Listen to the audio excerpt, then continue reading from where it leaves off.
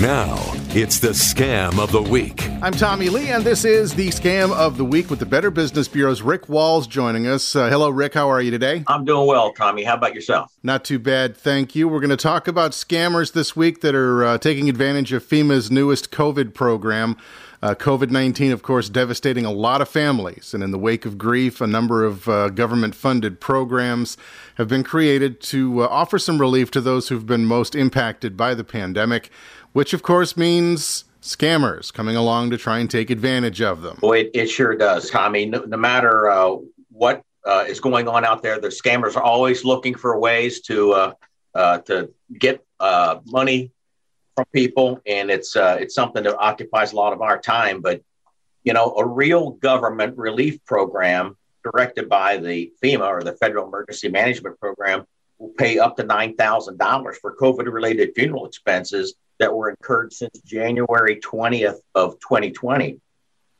But even before the new program was announced, FEMA said it had reports of scammers contacting people and offered to register them for assistance. So the con artists use various, methods. They'll contact the unwitting victims via unsolicited text, email, or phone call. And in some cases, scammers also approach them via social media and begin asking them for personal information. Now, of course, this scam can be used to steal personal information such as social security numbers, or it can be used to just scam grieving family members out of money, which is just despicable.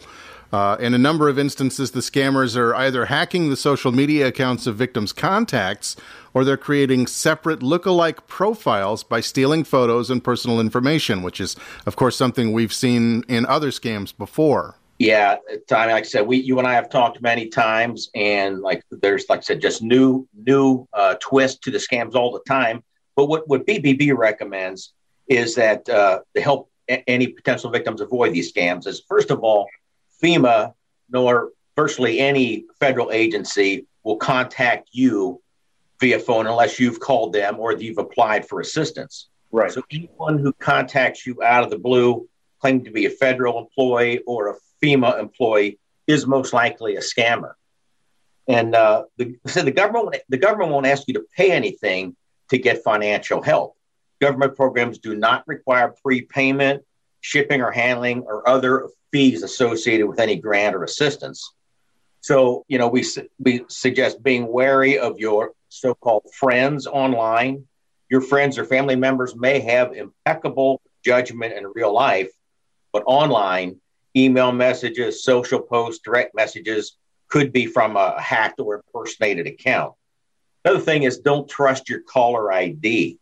Your caller ID may say FEMA or some federal agency, but the internet's made it very easy for scammers to spoof legitimate phone IDs of federal or other regulatory agencies. So don't believe what you see. And also, as we kind of already touched on, protect your social security number.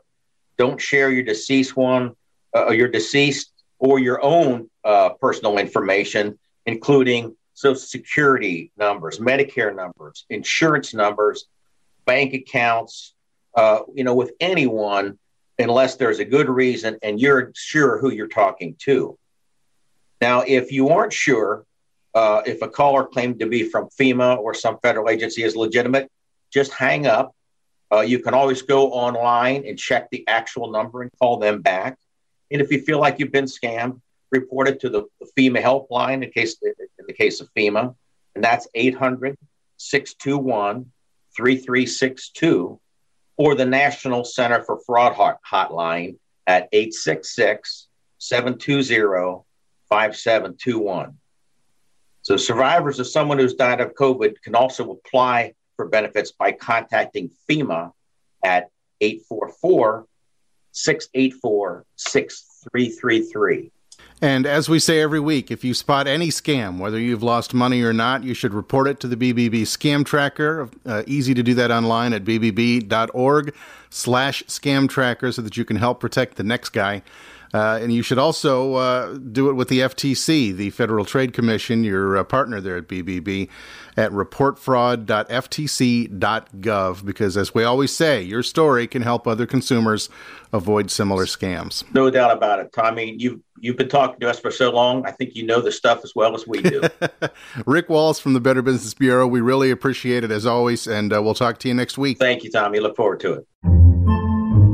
Podcasts by Federated Media. Podcasts by Federated Media.